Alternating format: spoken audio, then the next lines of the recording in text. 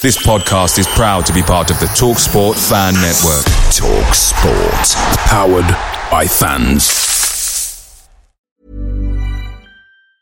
And there it is, that's as good as it gets on this stage. Nissan Townstar EV strikes again. It's an unstoppable van, unstoppable. Just fantastic. You can actually see the ProPilot technology in action. Effortless parallel parking. It moves with all the confidence that comes with a 5-year warranty. And with a bench full of all-star van experts, there's real strength in depth here. That's all-star quality. Search Nissan Townstar EV and visit your local all-star van centre to see for yourself. Terms and conditions apply. 5 years or 100,000 miles, whichever comes first. ProPilot is an advanced driver assist technology. Driver's responsibility to stay alert, drive safely and control vehicle at all times. The TalkSport Fan Network is proudly supported by McDelivery, bringing you the food you love. McDelivery brings a top-tier lineup of food right to your door. No matter the result, you'll always be winning with McDelivery. Order now on the McDonald's app and you'll get rewards points delivered too. So that ordering today means some tasty rewards for tomorrow. Only via app at participating restaurants. 18 plus. Rewards registration required. Points only on menu items. Delivery fee and terms apply. See mcdonalds.com.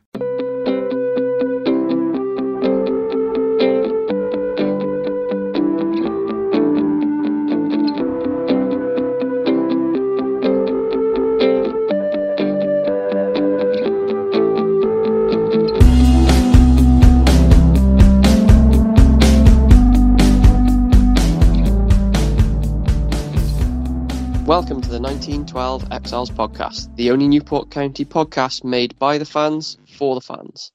Joining me tonight for this end of season extravaganza, the good doctor, Ed Bridges. Good evening, Noswatha. And our northern correspondent, Ian Street. Hiya, Reese. Hiya, Ed. Hiya, everyone.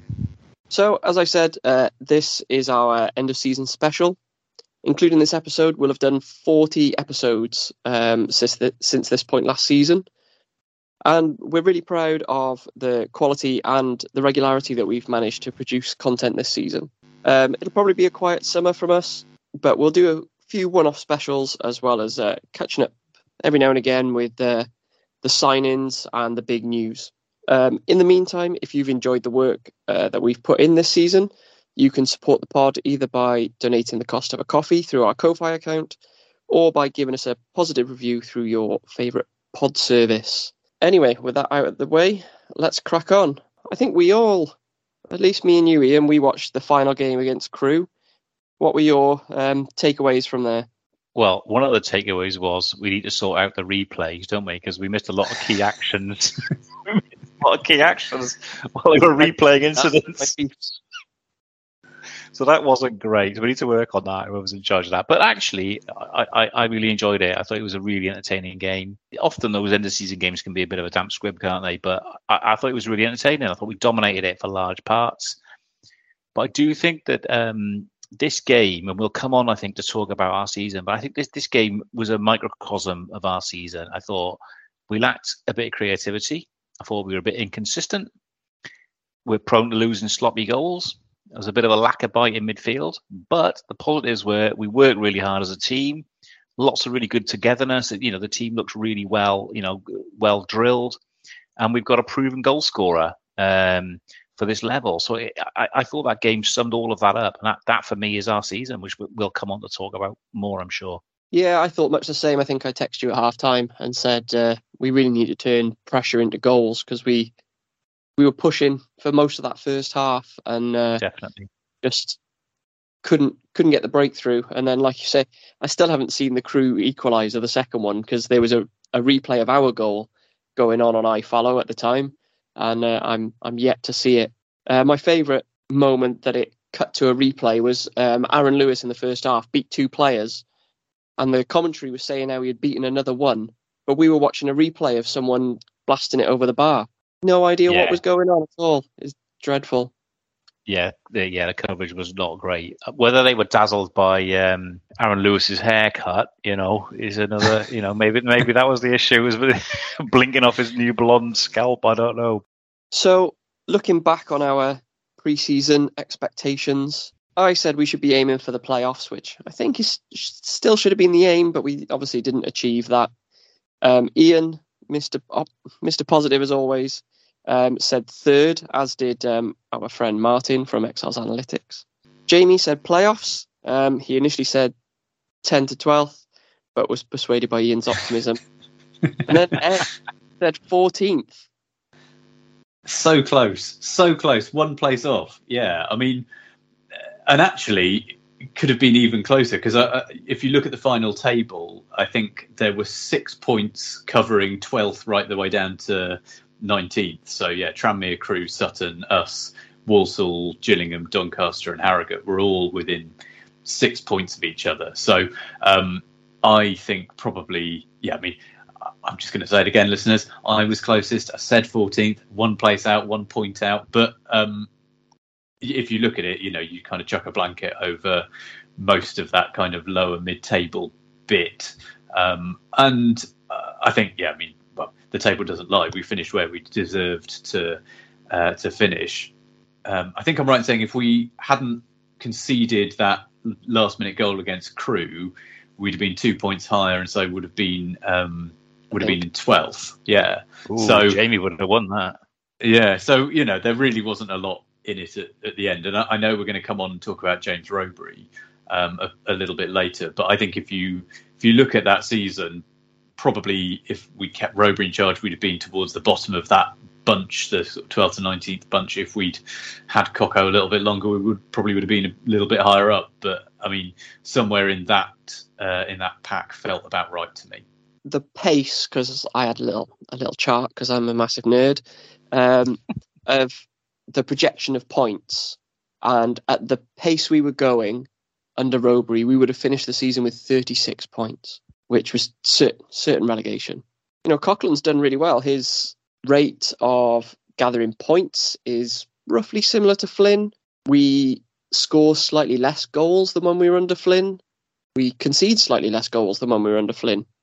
So, it kind of all balances it out. That being said, Rowberry's start last season, we were picking up points and scoring goals for fun. But I think, like he said in an interview since, that he compromised on his principles a little bit and tried to go more defensive this season, but that didn't work. We were still conceding sloppy goals, but because he had tried being more conservative, we ended up not scoring as many either. What do you think, retrospectively? We'll start with you, Ed, because I know Ian's got a lot to say on the Rowberry kind of era at the start of this season. Yeah, I mean, well, just before I come to that, the other thought that struck me is it's very tempting to compare how we did under Coughlin to how we might have done if we kept Rowberry or how we did under Flynn. I think if we look back a few months, we had a conversation on the pod about what would be a kind of par for the season if, once we'd accepted we weren't going to make the playoffs, but we were going to be safe. Like, what should we be aiming for? At the time, I said, can we finish higher than AFC Wimbledon, which we managed, partly because AFC Wimbledon were atrocious in the last few months. But actually, if you look at it, we overhauled Walsall, which is no mean feat, given that they were significantly higher than us for a large chunk of the season. And we were within a few seconds of being higher than Crewe. So, all of that suggests good things to me, that we've managed to overcome teams who are more established than us in terms of league clubs, bigger crowds, and teams who weren't in the relegation mire in the same way that we were, or adjacent to the relegation mire. So I think there's a lot to be said about that I think we can be pleased with.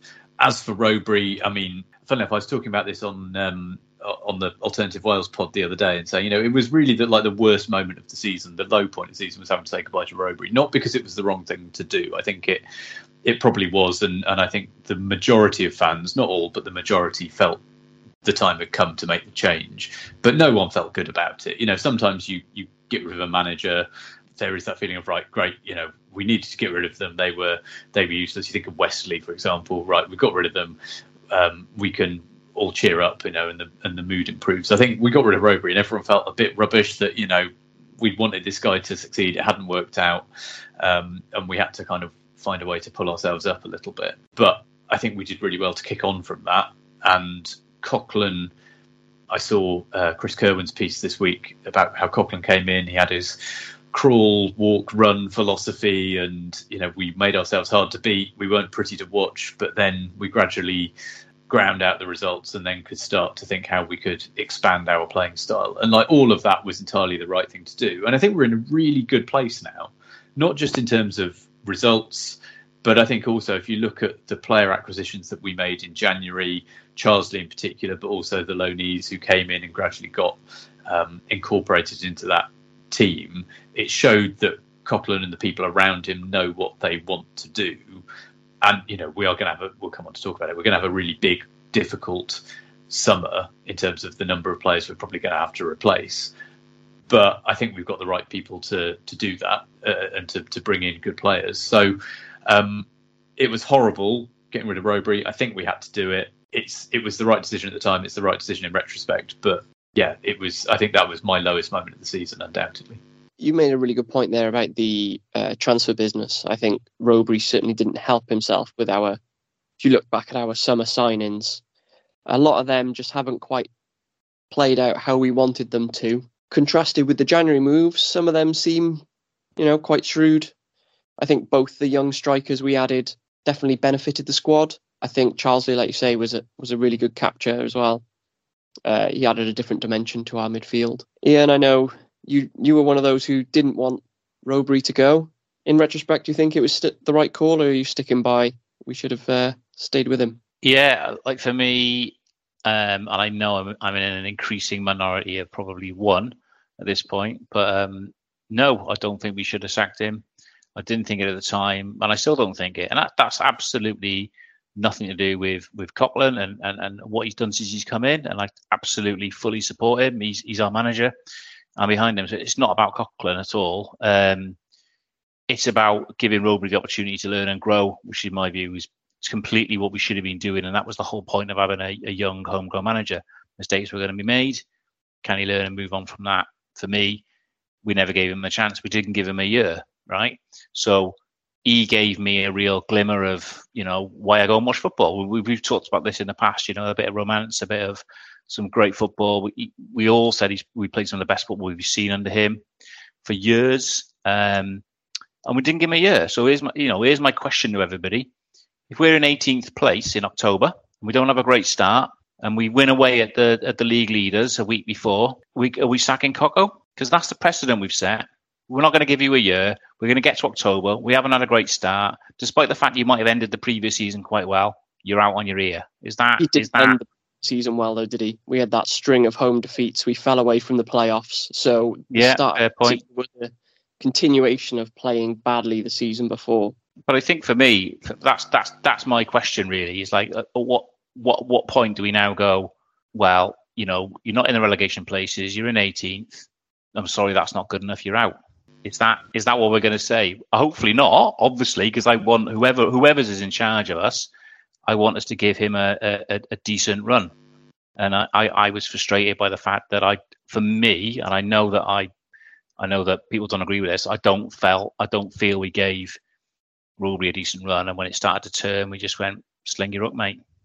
I'm not quite persuaded by that. I think there's a couple of things. So firstly, as Reece has said, we ended last season badly, and that would have been okay if we'd kicked on and started the season well and started a new chapter, but we didn't. We carried on that bad form into the season. And as Reece said earlier, if you project our start of the season form under Rowberry through the season, we end up on 36 points, which is lower than Rochdale. Now, again, I'm not saying that would have happened. We probably would have slightly improved as the season went on. But there is certainly enough there to indicate that I think we would have been in much more of a struggle than we ended up being. And I think once Coquelin came in, he showed that he could grind out results. And I think that, for me, was the issue under Rowberry, that in his last few games, it just felt as though he wasn't learning the lesson. He wasn't learning to say, right, let's just shut up shop and try and grind out some results and keep some clean sheets. It was, no, we're still going to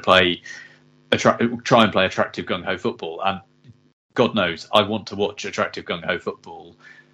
But in the context of where we were at the time, I think that probably counted against him. And I also think, as Reece said, the signings in retrospect didn't help either, because if you're in a bad run of form, but you can say, we're missing key players or whatever else, you maybe get a bit of time. But really, all right, Zanzala was out injured, but most of the rest of the players were fit and ready.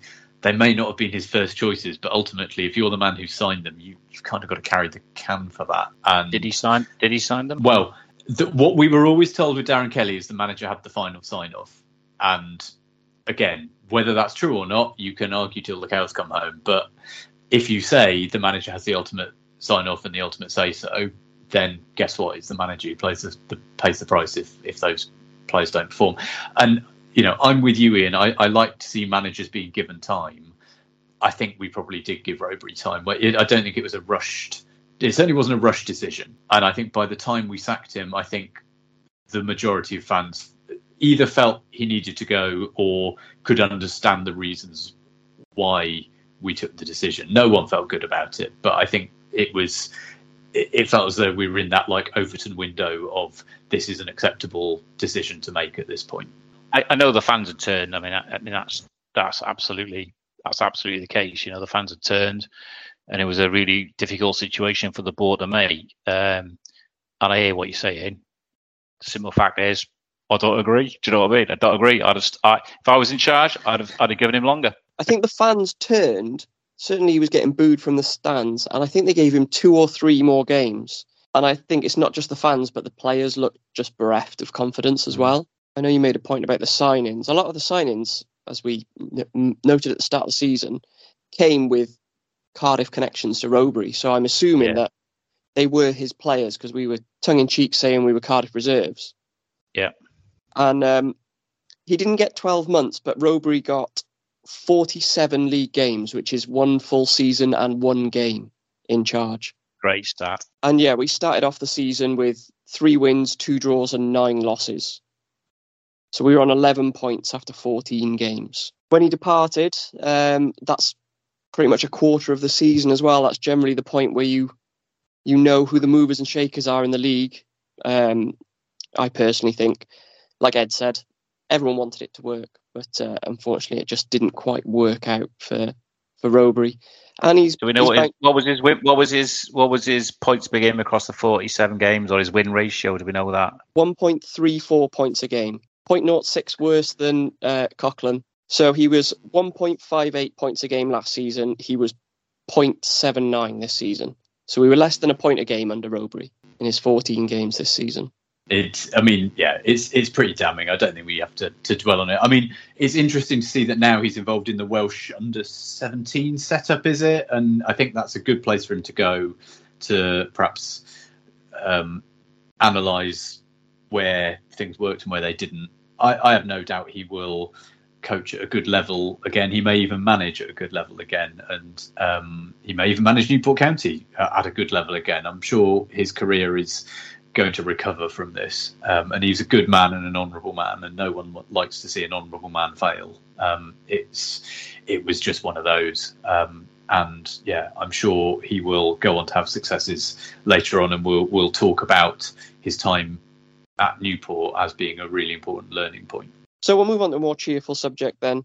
Should we go with your favourite game of the season? Ian, do you want to start us off? Yeah, I'll start us off, which is going to sound ridiculous now because I'm going to say a Robbery game. but it's just it genuinely the best game I saw was Harrogate away. Lovely place for those who haven't been. Lovely town. It was I had some cracking charcuterie and cheese before the game, which we know was quite a key thing for me. It was a lovely sunny day. It was and if we've got to remember Robbery by anything, it was his Robbery ball, and this was a classic Robbery ball performance. We played like Brazil, and we were 4-0 up at half time. It was just like, wow, this is everything I want from a football match, from a football away day. It was brilliant.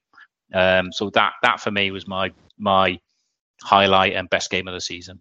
Ed, what about you? Well, it felt as though there were a lot of moments this season where I was cold and I was wet and we were losing and it was rubbish. Not because we were bad all season, because we weren't by any means, but it just a lot of the memories I have are of standing on windswept terraces thinking, why do I do this? So the antithesis of that was at home against Hartlepool, which I think was the Saturday just after Easter. The sun was out. It was a boiling hot day. We won 2-0 and we were 2-0 up at half time. And there's something about being 2-0 up at half time, particularly against a team in the relegation zone, where you go, okay, we're not going to mess this up. This is fine. We're going to win. So it was a nice day. County won fairly comfortably, and then because there was like record store day stuff happening in Newport, there were bands playing in city centre, there were stages outside. Ian stood with me and my boy and had a drink watching a band, and then I went out for dinner in the indoor market with my eldest, which was lovely, and then Tinty in the Bucket House played Bar Amber, and everyone had been on the sauce for about 9 hours by that point. So it's just one of those lovely days where you think, oh, can I bottle this, and can we stop the season at this point, because that'll do. Now we're mathematically safe, we don't need to carry on. That would have been a great last game, wouldn't it, Ed? If that had been the last game of the season, really that would have been brilliant, wouldn't it? And that was my second favourite. I totally agree with you. One of my favourites was probably around the same time. Must be maybe a bit of recency bias, but I went over to us beating Northampton 3-0, and we came under a bit of pressure at times, but we actually played really well. And I think Ryan Haynes got a bit of treatment as well, which was quite funny. All good-natured, but he was down the side where I was sat. First game I've taken my wife to as well in a good few years, so she was a bit of a lucky charm. It's not that good every week, but yeah, I really enjoyed it. It was a beautiful sunny day. We had a nice afternoon out. We won 3-0. It was fantastic. My least favourite of the season undoubtedly was Stockport away on Easter Monday. I was still getting over COVID, so I didn't feel great. It's a long train ride up there and back. It chucked it down for the 10 minutes it took to walk from the station to the ground, and then did it again on the walk back. So I got drenched twice. Every pub I came to was like home fans only, and we lost 4-0, and we tried an experiment. It didn't work, and I just got home and I thought, I have spent, with trains and tickets and everything else, probably spoiled the best part of 200 quid to be wet and miserable and not enjoy my bank holiday at all. And I've got to go to work tomorrow. It was awful. That was my least favourite of the season. It was atrocious. I remembered us getting the shit kicked out of us by Sutton's Giants at home. That wasn't a good one. But apart from Will Randall, everyone in that Sutton squad is at least 6'2". They were just f***ing giants. Ridiculous.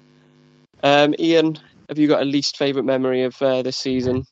Well, it's a slightly weird one for me, this one, because I've been having sort of existential doubts about my whole love of football this season. So I've struggled a bit this year with football. So in one respect, I'm like, am I falling out of love with the game? Is a lot about the game annoys me, which we might come on to a little bit later. And I found it a very long season. However, I haven't actually, every time I've actually gone to see it, so I've enjoyed it. So I think my existential angst is all the stuff that's outside of that. Physically turning up and watching the games, even when we haven't been great, I've enjoyed. But there's been a few sort of surreal experiences for me really this year. The Milton Keynes soulless bowl was one. The pizza trophy on a Tuesday night when there's about 30 of us in the ground, and I did a 300-mile trip for that. That was quite bizarre. Didn't we call that episode of the pod the most pointless game in history of the universe? Yeah. I don't think I'll ever go to a more pointless game than that. That was weird, right? But it gets sort of slight weirdness kudos for the fact that it was so bonkers, right? I quite the Rochdale game at home, which was ending up with Roby sacking, and I came down with my mate Paul, and we had a good day out, and but that was a pretty grim game, really, and obviously ended with Roby sacking. Salford away, which I always hate. We got walloped there 3-0 last year. We got walloped there 3-1 this year. I can't stand the place, the club, the ground, everything about it. And yet I met Jamie there, I met Mr. Harris, I met a load of Jamie's mates. We had a good few beers in Manchester. So the sort of day was quite good, but the fact that the football was absolutely bobbins. So, I'm a bit like, I there's not been a particular away game. Like me and you at Carlisle, Ed, with your lad, I'm still warming up. Well, do you know what I mean? My boy, and 60 like drunk Partick fans. Partick Thistle fans. Yeah. I mean, if anyone from the club is listening, please God, can we have a pre-season friendly against Partick? Because they were great fun, and I feel like anything where you can have a hands across the ocean between two sets of fans like that, we should just embrace. Go, yeah, fine, let's have a pre-season against Partick. We'll take a load up there. It'll be fun, and it was on what was otherwise a routine away defeat in freezing cold conditions in January, that was the only thing that made that remotely enjoyable. But please, let's have a pre-season friendly against Partick. Yeah. So I've had quite a few of that all year. I've had odd surreal things going on across the year, which despite defeats, and I've seen us lose quite a lot or draw a lot, it's been all right. And I've met some lovely people and all that sort of stuff. The season as a whole, I'm a bit like, meh. I mean, I've watched more football this season, I think, than any other season in my lifetime.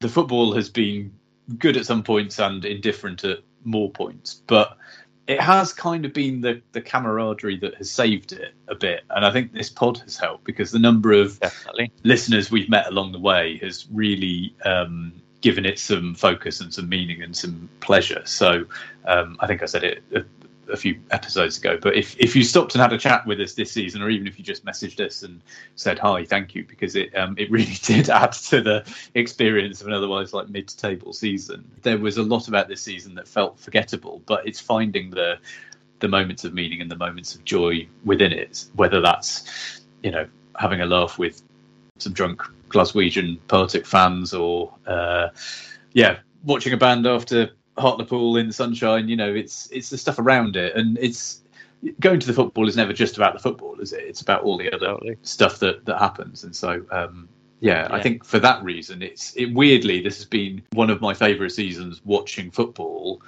despite rather than because of the football. The football, yeah.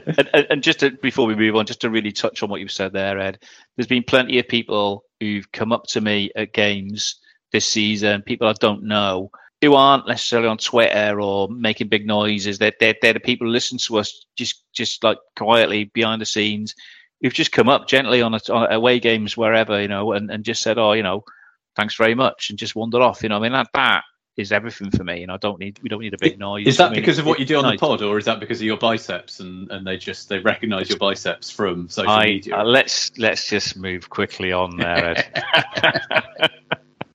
So moving on, after the game on the weekend, we had our official awards evening, but we're going to dish out the 1912 Exiles Player of the Season. The coveted 1912 Exiles Player of the Season. Coveted.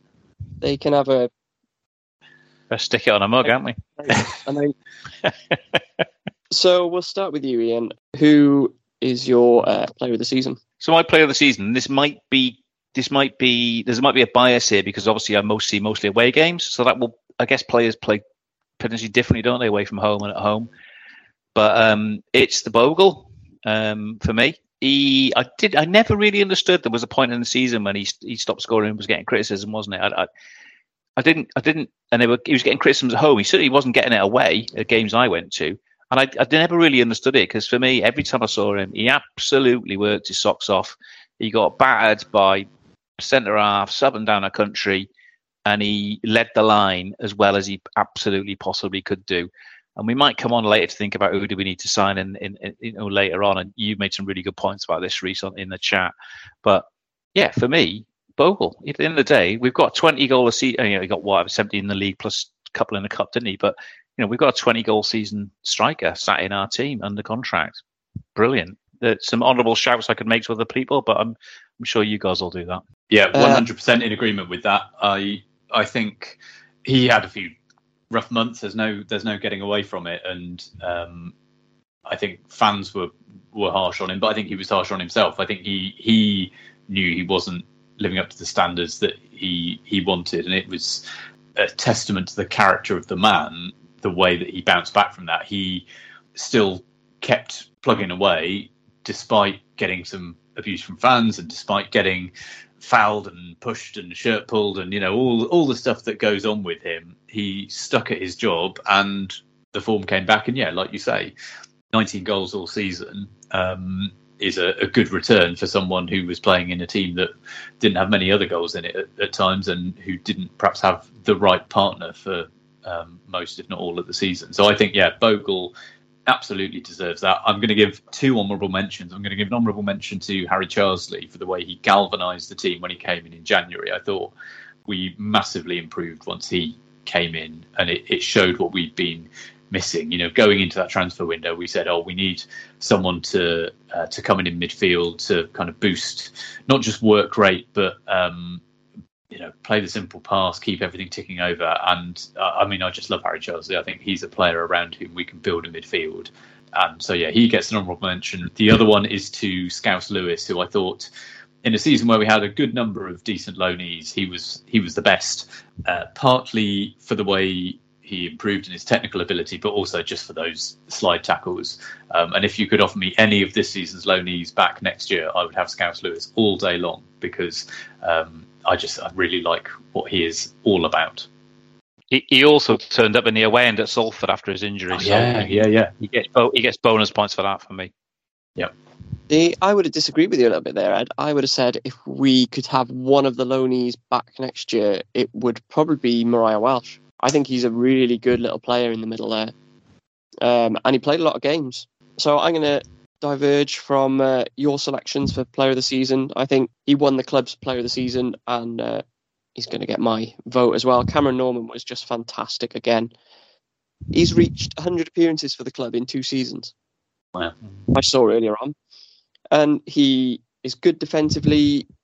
He's a major outlet. We always look for that mismatch with him against the opposing fullback as an outball. He chipped in with goals, coming at the back stick. Second highest top scorer, wasn't he? Yeah, he was actually. But also, he wins so many free kicks. He's the most foul player certainly in League Two. I don't know whether in the entire EFL. He was at one point. And everyone loves a house as long as they're on their own team, don't they? Yeah. And he's out. Yeah. And it would not surprise me at all to see him moving higher up the leagues. We'll come on to retain players later on. Mickey scored a good few goals as well. I think he had quite a good season. He's never won player of the season for us. 300 appearances now. Wow. Last game of the season was his 300th appearance. He popped up with a couple of winners as well this season, didn't he? I think he had caught live by my good self in a couple of places, I believe. Two or three, I think he got game winners. So yeah, really good from Mickey again. He's never won player of the season for us, but if we had a most consistent player over the last 6 years that he's been at the club, I think he'd probably get it. I'm glad you mentioned him, because I was going to give him an honourable mention if no one talks about him. But there was a point during the season, and certainly at Carlisle where me and Ed were, where he looked like he was making a few mistakes, and it was a yard off, and there could be a whole host of reasons behind that. But he shrugged that off really quickly and got back to his, as you say, normal, consistent self, and chipped in with some great goals. And whether he stays or not, we don't know, but 300 appearances, brilliant stuff. So honourable mention. Sorry, Reece, to jump in there. No, you're spot on. And I'll come back around to Bogle, because that brings us on to planning for next season. How do you think we get the best out of him next year? I went through and watched the club's all goals video yesterday and noted down all of Bogle's goals. So 6 penalties, but lots of them were not what you'd expect from someone who gets kind of pigeonholed as a target man. There's lots of good finishes on the turn, and a lot of them on the volley. Somewhere there's just a goal line scramble and he gets there first. When he scores goals, it's not the goals that you'd expect a target man to get, where there's towering headers in the box. I saw Chris Kirwine say maybe we partner him with more size, so he's not doing the wrestling against defenders. He's running off the shoulder, and he's the one getting into the forward positions, and someone else is doing that dirty work. He's big and he's physically strong, but actually, you're right. If you look at his game, he's much more like a Dom Telford than he is a Courtney Baker-Richardson. He is, like I say, he can turn on a sixpence. He's the kind of fox in the box striker. He just happens to be quite big with it. What we need to do, as you say and as Chris Kerman has said, is find a physical, imposing striker who can do that stuff and then play Bogle with him. I think you do that, and then Bogle gets 20 goals, and if you're lucky, then your other striker might get 10, 15 as well. That's the target for the summer. The target is a target man. Or is it? And I think, Reece, I thought you summed this up brilliantly in one of our chats the other day. You sit down and you work out, how do we get the most out of Bogle, right? Is that, and that could be style of play as well. Is it wingers? Is it like a sort of attacking midfielder, a number 10? Is it a big guy up alongside it? What's the thing that's going to get the best out of Bogle? And whatever that is, and there could be a range of options there, isn't it? Whatever that is, that's what you sign. There's no doubt in that. I think with the players remaining, Bogle's our best player. So you have to build around him, don't you? Funny you mentioned a number 10, because if you watch that all goals video, his goals at the start of the season, there's one Mr. James Waite popping up a lot in a lot of the in the build-up play to his goals. I know he's much maligned, but if you watch that video back, you'll be pleasantly surprised by Waite's contributions, I think. He's not maligned by me for exactly that reason, that the Angry Wasp thing has an element of truth to it, but the energy he brings and the panic that he inspires in defenders. If you're a defender, Waite doesn't know what he's going to do, so you sure as hell don't know what he's going to do. And so you sort of back off him almost. The Angry Wasp was when he was being played as a central midfielder, not an attacking midfielder, under Robry, and he was being asked to chase and press, whereas start of this season, he was being played essentially as a number 10 to create stuff. And I think he did that. I'm not sure, when you watch a highlights video, obviously you only see the good bits. So how much do you give up with his lack of physicality for what he brings in attack? For me, he's a squad player. For me, I'm not saying get rid of Waite. I'm saying we keep Waite. He's a squad player. He's on the bench. He's probably relatively cheap in wages. He's good to have in the squad, right? And you bring him on. You use him as that impact player when legs are tired and all that sort of stuff. Totally with that. He's not in the. If we're starting next season with him in the first 11, that's not great for me. Me and my dad were saying early in the season, imagine playing 70, 80 minutes of football and then seeing someone as energetic and as quick as Waite coming on against you. Must be an absolute nightmare. So players we've offered contracts to come back next season is Nick Townsend, Mickey, Cam Norman, Priestley Farquharson, Aaron Lewis, Scott Bennett and James Clark. Are there any of those who you think will be moving on? Any who you think will be coming back? I'm sure. I think we've done the right thing by offering them all contracts, but I don't think for one single moment that Coco or others at the club expect that they're all going to sign up. I think it's highly likely that Cameron Norman, Priestley and probably Mickey are going to go. Townsend, I think if he's got the option of first team football, he's another one who will probably go. And then it's down to Lewis, Bennett and Clark. Who knows? It depends what terms they've been offered, but I would imagine we stand a chance of keeping those three, maybe. So if you keep three out of the 7, that's not too bad. Whatever happens, though, you look at that's a very experienced group. That's the bulk of the experience within the squad. So there's a big challenge around replacing not just the experience, but like the soul of the dressing room. Mickey's a character, Cam Norman is a character. You've got people like Bennett, Lewis, Townsend, Clark.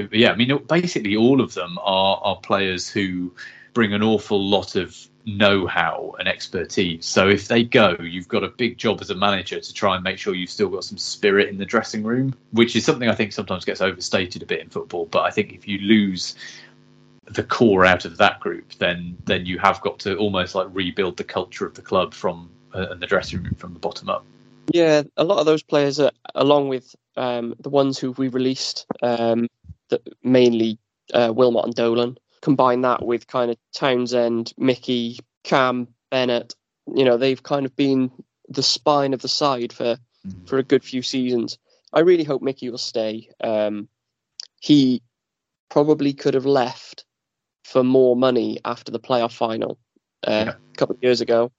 He's now 2 seasons further down the road in his career. He's been in Newport a long time. He's got a young family that are settled there. I hope he stays. Same with Bennett. I think Bennett said early in the season that he wanted to stay.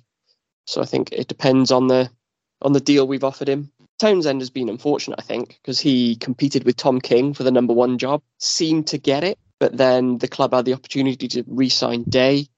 Day came in. He's once again had to compete to be the number 1.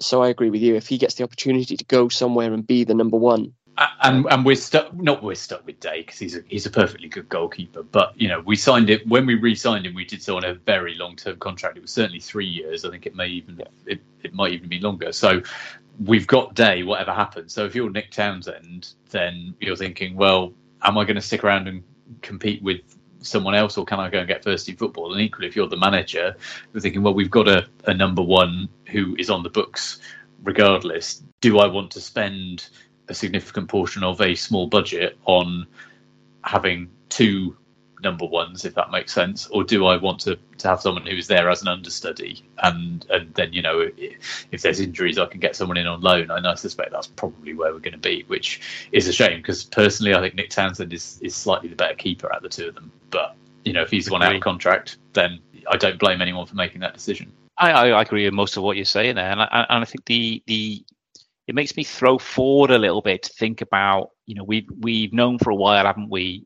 We've got to replace a number of long-standing, leaders, soul of the club, soul of the dressing room type players, and I'm really interested and slightly worried, but I'm interested about how we go about that and how we build the next lot of those. We've talked about Scott Bennett a lot in terms of being the onion and curry, and we all work in different fields. And probably everyone listening to this pod will understand that, culture, leadership, they're really important. It doesn't matter where you work, they're really important things, aren't they? So who's going to be, if we lose those characters, how do you rebuild that? Who's going to be the next ones? How do you, because I think one of the really, really strong points about your Dolans, your Bennetts, your Mickeys, is that when we've been going through, management changes from, Flinney, Hastwell, Rowbury, Darren Kelly took over for a few games, Coughlan, they've been there for me. They've probably been doing a lot of steadying the ships behind the scenes that we don't see, don't they? So who's that sort of the golden thread, the sort of strong heart of the team and the culture and the club that needs to be on that pitch, and how do we rebuild that? So I would like to see, I'd love us personally to keep Bennett and to keep Mickey, to try and basically hand that across, to who are we building out? Is Charlesley going to be one? Is it going to be, could we put Bogle on a 2-year deal now? He's got 1 year left. Could we put him on a bit of a longer deal? Could he be a bit of a talisman? How do we look to build that? We've got a massive hole at the back, really, at the minute. I think we've only got Declan, haven't we? Really, who's signed up for next season? So we've got some building to do, haven't we? Which we have every season, to be fair. It's the nature of the beast at the level that we're at. But I guess often we're building players around that core. If the core experience goes, we've got to build a core and build around that, which is probably a little bit harder. So I'd like, if we could keep some of them, great. The one caveat I will make there, because I'm in agreement with you, but the one thing I will say is our problem this season has been in defence and shipping soft goals, particularly not long after we've scored goals. So there is a challenge around having to replace our defence. There is also an opportunity around having to replace our defence. And Coughlan, as a former centre-back himself, I think is a good man to be doing that. So unlike you, I would love it if we kept Cameron Norman. I'd love it if we kept Mickey Demetriou. But if we've got to do a rebuilding job, I'd rather be doing a rebuilding job on the defence where, we've got players we love who've been very good for a number of years, but also actually we have got problems than some other areas of the pitch. Maybe it's one where we just need to bite the bullet and sort it out. Yeah. And maybe in 12 months' time, we'll be saying, it was really sad that we had to wave goodbye to Mickey, and to Priestley and to Cameron, but we needed to do that. We've got. So, yeah. I tell you what, though, Ed, I agree with you, but I also disagree, because for me, the problem for me this year has been midfield. It's really odd because you can look at individual players and think, well, Wilding's pretty good and Charlesy's pretty good, and we've Lewis in there and he's pretty good. You look at it on paper, think, well, that's a decent midfield. I think a lot of the goals we've shipped, yes, there's been silly, sloppy things at the back. The amount of times we just let people waft through the middle of the midfield. I don't know whether that's because we're only playing 3 there. I don't know if it's a formation thing. Midfield has let us down for me, both from an offensive position in terms of creativity, and defensively, we have let people waltz through us time and again for me. that was one of the big things under Robry, that towards the end it must have been so frustrating for him, because it just was a string of individual errors leading to goals that were costing him game after game. Maybe it was his system. He was asking the players to do something that they weren't comfortable with. Priestley is one I looked at who was a lot better under Coughlan. But it must be so frustrating for a manager when just a defender falls asleep. And to be fair, I've seen Drysdale do it in some games. And then Northampton, we beat them 3-0.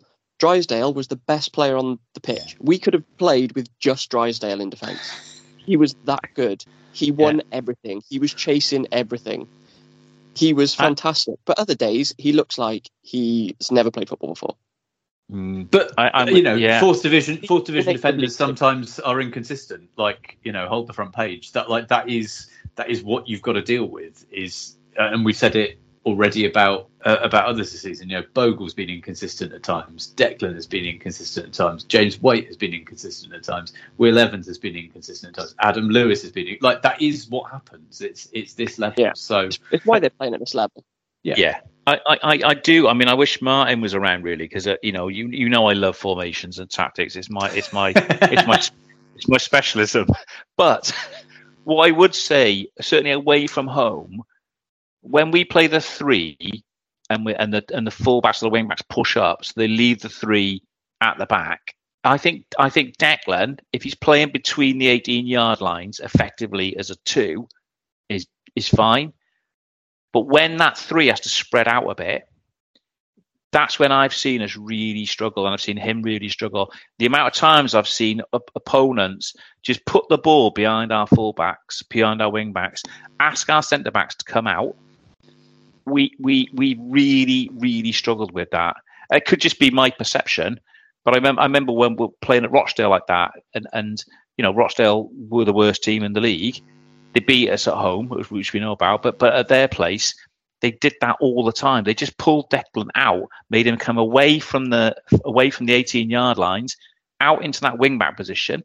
Now, I don't know whether that's the wing-back's job is he's not coming back enough to help him or what, but that's where I think I don't know whether Coughlan is wedded to 3-5-2 or 5-3-2, or he's had to say, well, this is the players we've got, so we play with that formation. I'm quite interested in that for next season, because he's now got a scope to say what does he want to do. He inherited a load of players and couldn't necessarily change that, but formation's something for me we need to look at. It's part of the chess match of football, though, isn't it? If you play with wing backs, then there's space behind them, and if you have wingers and overlapping fullbacks, then you've got a 2-on-1 out there, but there's less space in the middle. So it's kind of pick your poison. Do you want to be difficult to break down through the middle? Because you could argue that we might be fine leaving a winger run down the wing to cross it in, because we've got Priestley and Declan and Mickey there to win the headers when the cross comes in. And as a manager, you have to kind of balance that out, and also maybe tailor it to your opponents if you know what's the strength and weakness. But that's all part of the tactical chess match of football. Yeah, and I think Ian's point about formations is an interesting one, because again, I think Coughlan came in and thought, right, well, look, we're used to playing 5-3-2. Let's not throw everything up in the air and start from scratch. Let's just stick with that, but try and make us a more resilient 5-3-2. If he's going to make the switch, then I can see that happening over the summer, and who knows what we may end up switching to. I know we've tried different formations in the last half of the season. We tried a 4-3-3 at Stockport, which definitely did not work, but I'm glad that we tried it just to establish that. But I should imagine we'll see some experimentation with systems over the summer friendlies. Yeah. Back to your point about leadership as well, Ian, there's also an opportunity, isn't there, for the experienced pros we've got to step up and be that forward. Like, Joe Day's been around a long time. Drysdale's not new. He's still relatively young, though, isn't he?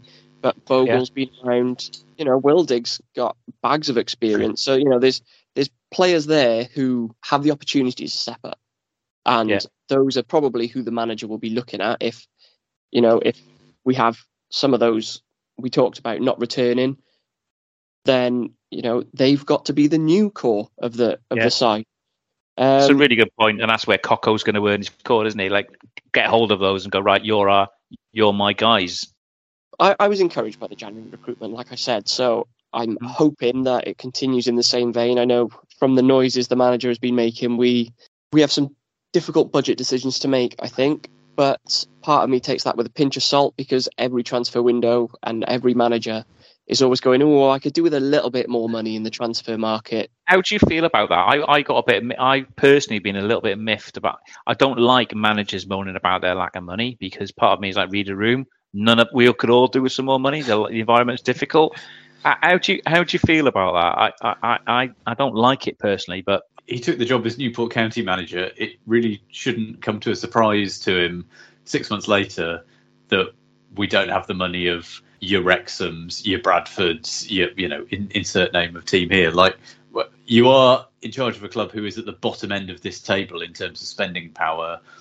Deal with it. If you want to go and take over somewhere else, then by all means crack on. But you're here for a reason as well. So you've got to wheel and deal, and that's the job. I'm not too bothered by it. I think Flynn did it for every transfer window. I know. He wants more money for players. At the end of every window, it was always, I'd like to get one or two more in, but I'll have to see if the board will support it every window. And he was always on about new training grounds, which we're not going to get into that. Build a new stadium, we're not going to get into that. Otherwise, we'll be back onto the Sainsbury's site. But I just think every manager part of the game always wants more resource. The really positive flip to that for me is also, and we sometimes forget this, we're talking about Cam Norman as a really good example of someone who has been brilliant for us, who we don't want to leave, who will probably go on to higher things or better paid clubs. He was a Walsall reject when we got him, wasn't he? Do you know what I mean? So we've got there's numerous players who've come in, released, rejected from other clubs that you pick up.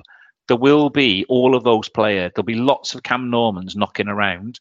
The skill is on Coco and the new guy, Hill, is it? To find those diamonds, isn't it? And bring them in. And that's where their skill and experience lies, which maybe they have, which obviously Rowbury didn't. That's one of the positives, I think, of systems, of what we can do too as well. Systems make players. There'll be someone who doesn't quite work somewhere else, and he'll find a club, your Dom Telfords. He'll find a system all of a sudden that really clicks for him. He scores 20 goals a season. Yeah. But he didn't have a good goal scoring record until last season. He didn't have a good goal scoring record for most of this season. And there's also been a interesting discussion on the We Are Exiles forum this week about developing young players to be part of the squad. And I know like Kevin Ray has started to get in towards like the fringes of the team, but I'd like to see Coughlan being told, right, you've got to have one or two academy lads on the bench every game, because we get like 7 spaces on the bench now, which is insane. So actually, let's try and make sure we're making use of a couple of those spaces for our own academy players, because you only need one of them every season to get to that level, and then suddenly you've got a player who you can incorporate into your squad, or a saleable asset, or both. So there's something there about trying to challenge your manager, not just to bring in players, but also to coach the ones you've got to be better. So I'd like to think that we could maybe start challenging the manager around some of that a bit more as well. I think they are used to fill out those squad slots, though. We've had the likes of Woody Wiss, Bright and Ovendale on the bench all season, here and there, and then they were released as soon as their scholar contracts were up. They're just cheap manpower as a scholar, and unless you know they're going to be a home run, you're not going to offer them pro terms. I agree with that, but with one caveat, which is that yes, if you put them in the team, they will struggle for a little bit. But we put Adam Lewis in the squad, and he struggled for a little bit. We put Charlie McNeil in the squad, and he struggled for a little bit. We put who was the lad we had from Villa, Hayden Lindley. Struggled a lot. Sometimes. Yeah, so it feels like sometimes we're more patient with other teams' youngsters than we are with our own, and. I know these are really difficult decisions, but I sometimes think I'd really like us to invest a little bit more patience in our own. I'd caveat your caveat, Ed, with the manager sees them in training as well. Yeah, so the manager knows how good they are. He sees them where we don't. Yeah. Do you not think? I mean, one of the things that we're talking about on the pitch development, but part of this is about off the pitch development as well, isn't it? I wonder if because we've now signed a few players out of Welsh League, haven't we, that have got potential. And I wonder whether we should be trying to, form more of a partnership with a Penny Bond or whoever it may be, and sort of get our players out to them earlier, and have not a feeder club as such, but have a bit more of a relationship with a couple of clubs in the Welsh League that we could potentially use to get players to them that we could come to us, but also we could get our younger players out to them and get them tested a bit earlier rather than sort of youth football. I don't know what you didn't we do that this season with Pontypridd though? I agree with the principle, but I feel like we've got that, but I'm not sure it worked. I guess whether have we got it is in slightly more sort of formal arrangement, and then it might not work, but maybe that's the point. Maybe we send them out there and go, right, can you cut it? Yeah. No, you can't. Off you go. Let's find some others. Brutal as that is. Like I say, I spoke to the Alternative Wales podcast the other day, and I was full of praise for the lads we've got who've come through the Cymru Prem, and I definitely think we should be using that for all it's worth, because let's face it, Cardiff, Swansea and Wrexham are not going to be signing players from the Cymru Prem because they think that's a little bit beneath them, whereas actually if you look at it, Evans, Farquharson, Waite, that they've come through and done a decent job for us. They may not all be ones who you'd start every single game, but they're a damn sight better than Hayden Lindley. Yeah, fine. Let's pick on Hayden Lindley. But by all means, I think we should absolutely be seeing ourselves as the step up for players from the Cymru Prem who want to make a go of it as a full-time professional in the Football League. Like, we are the club who can offer that. And I think the fact that we've got those success stories already, I think, we should be kind of milking that for all it's worth, frankly. Yeah, it's a market that it's not necessarily untapped, but it's maybe one that we've got a better connection to than trying to grab players from Premier League under-23s. So moving on from the squad of next season, we will move on to some questions. So first of all, is the new kit the best kit ever? No, I mean, I don't think it's the best kit ever. That's quite a high bar. It's fine. I don't mind it. I'm not going to rush out and buy it. I'm going to continue my one-man campaign for us to have a shirt with a collar, because I like to flick my collar up and pretend I'm Eric Cantona, because I'm a child of the 80s and 90s. Because the club have said they're going to put the names of season ticket holders on the third strip next season, I'm now in for having to buy 3 third kits next year for me and the kids. So I've just really, all of my hopes are on the third kit not being atrocious. But I think the first kit is fine. The home kit it's all right. I don't mind it. I wouldn't say it's the best ever, but I don't dislike it. I thought from a marketing point of view, it was really shrewd the way we trailed it, announced it, and then wore it on the last game of the season. We'd also trailed, announced and put on sale season tickets as well. I like the fact that we were doing all of that in like April time, ready for the end of the season. So I think, kudos to whoever was overseeing all of that. The kit is fine. I don't have a strong feeling on it. Ian, I think, feels more strongly, so I will pass over to him. No, it's not the best kit ever. Let's get that out there straight away. Very straightforward, the best kit, which will also please Ed. The best kit we've ever had was the Adidas kit, 1979 to 82, which also, if I'm not mistaken, had a collar, Ed. So you'd be very happy with that one. However, it is, I think, the best kit of the modern era. So it's definitely, it's all been, as soon as it came out, I was going, it's a rip-off of the Patrick kit of the mid-80s. And obviously that's come out, and that's exactly what it is.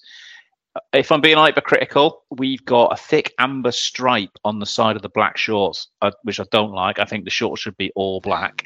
However, if you're going to have a stripe, it should be a pinstripe to match the black pinstripes on the jersey. Also, the shorts should be black with amber cuffs for me. But I'm just being hypercritical here.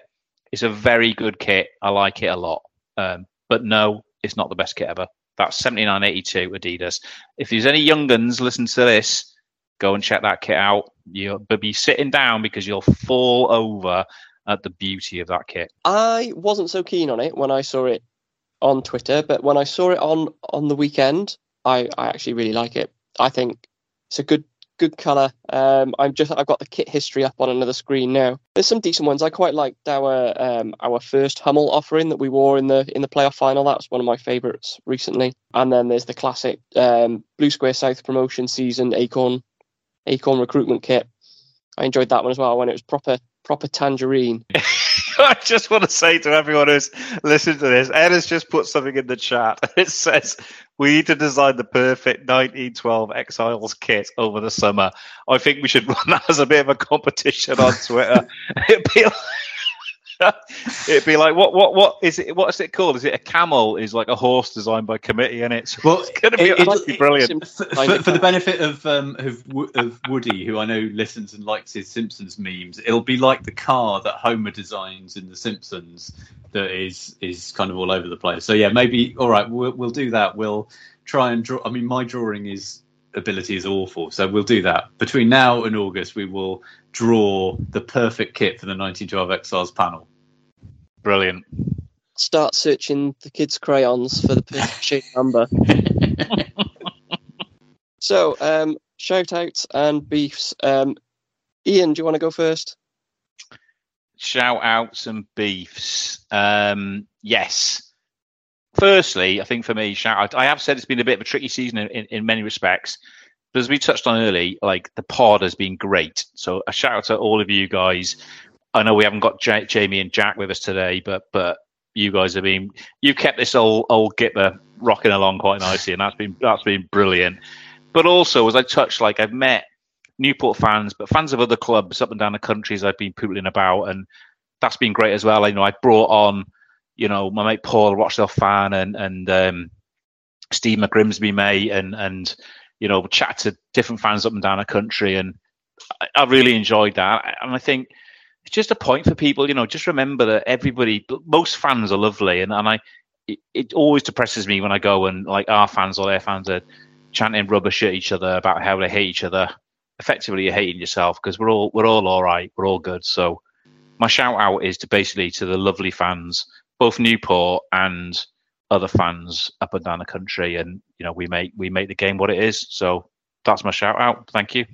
I'm going to give a shout out. This is going to surprise a few people, to the PA announcer at Rodney Braid, who I gave a lot of stick to at the start of the season for his "let's make some noise" shtick. But I think after a rocky start, I think he got slightly better, and by the end of the season, he'd sort of taken it down a notch or two.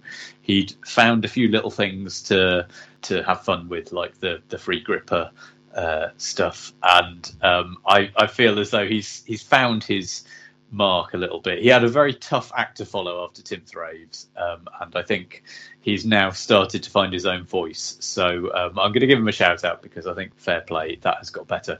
My shout is basically to, as I said earlier, we've done 40 episodes this season, which I think's fantastic. And thank you for everyone who's listened and put money in our Ko-Fi or bought a mug to help us get a bit of extra hosting time. Don't go thinking that we've got sponsors in the background paying us to do this. Like, we do it for free, and we get a little bit of free hosting, and any money we do get goes into extending our hosting time. But if there's any charcuterie company out there and cheese company who'd like to give me a away day charcuterie and cheese, I'm all for it. Yeah, that would be our dream sponsorship, would be charcuterie. But also to the other guys of the pod, I have not done that many of these this season. I've probably done less than 10, I'd say. So the other 30 odd episodes are you guys chatting with opposition pods and going to the away days and putting it all together. You guys are the real MVPs. The first MVP I've ever won.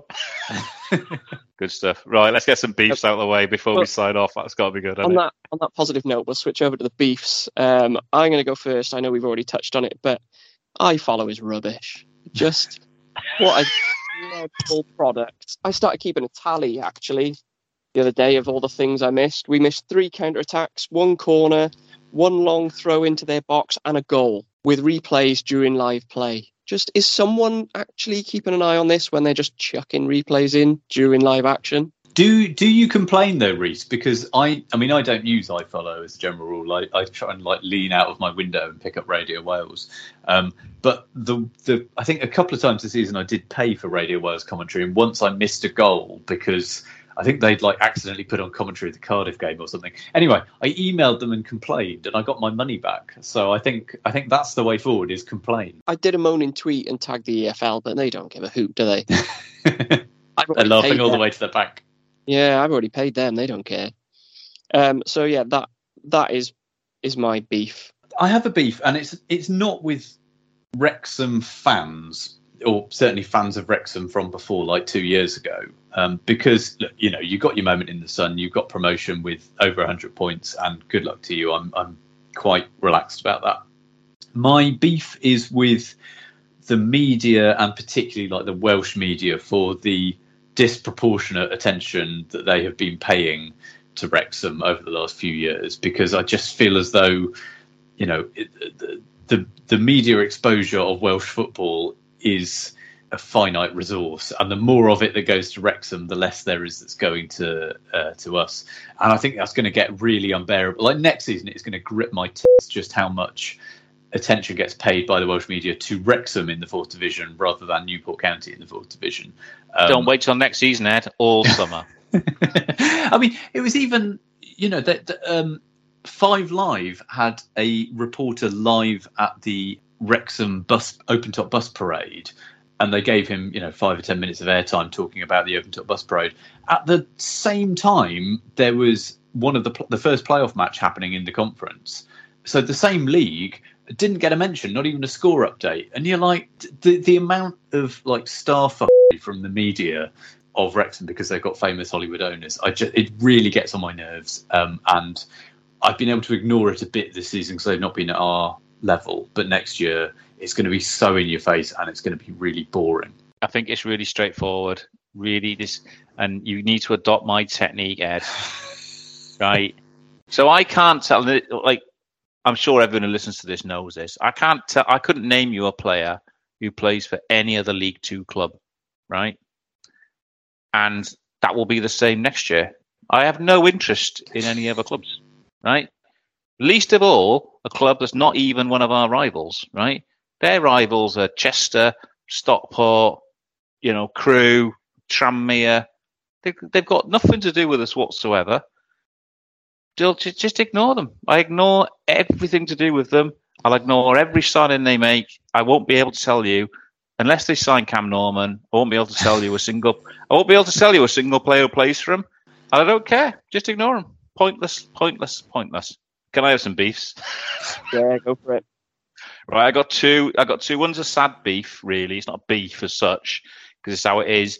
But as you know, I live in Leeds, and I'm missing a few clubs that have gone down. I'm sad that Rochdale have gone, and my mate Paul, who I get on really well with, who's been on the pod and comes to the games, they've gone, as my mate Simon did. So before the season before Oldham. So there's a message here: don't be a friend of mine because your team's going to get relegated.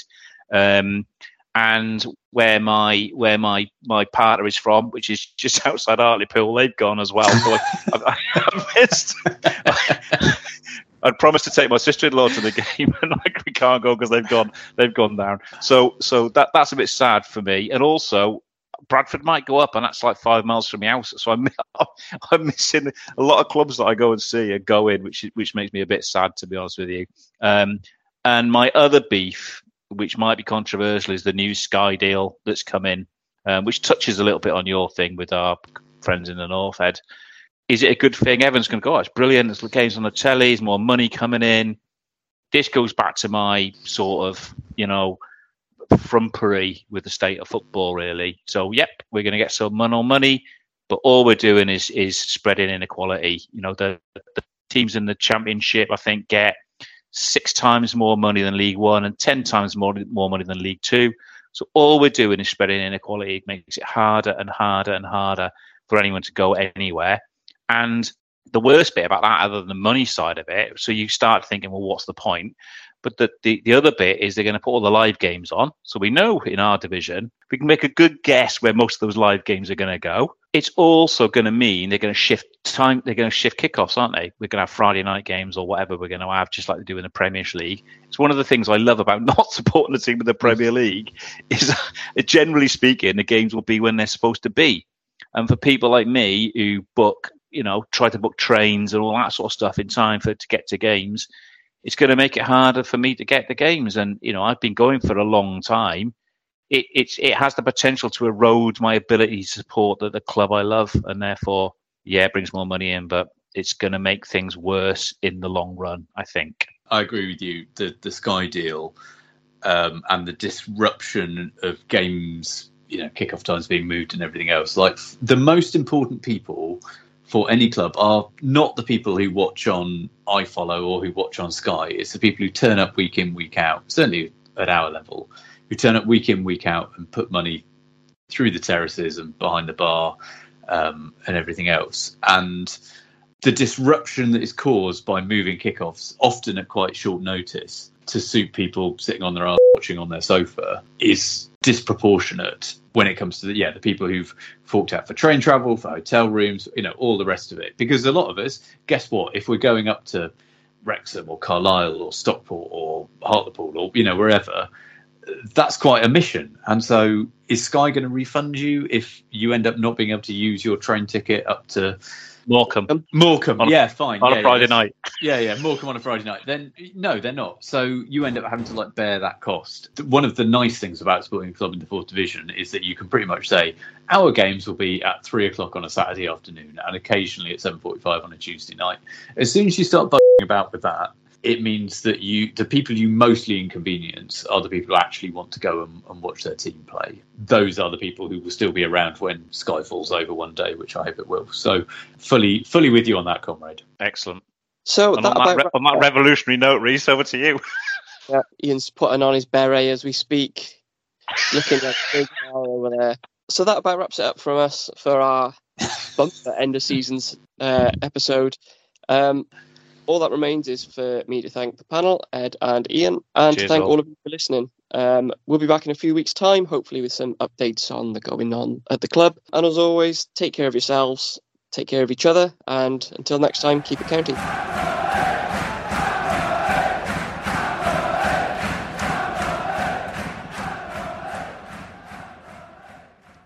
Away days are great, but there's nothing quite like playing at home. The same goes for McDonald's. Maximise your home ground advantage with McDelivery. Order now on the McDonald's app. At participating restaurants, 18 plus serving times, delivery fee and terms apply. See mcdonalds.com. And there it is, that's as good as it gets on this stage. Nissan Townstar EV strikes again. It's an unstoppable van, unstoppable. Just fantastic. You can actually see the ProPilot technology in action. Effortless parallel parking. It moves with all the confidence that comes with a 5-year warranty. And with a bench full of all-star van experts, there's real strength in depth here. That's all-star quality. Search Nissan Townstar EV and visit your local all-star van centre to see for yourself.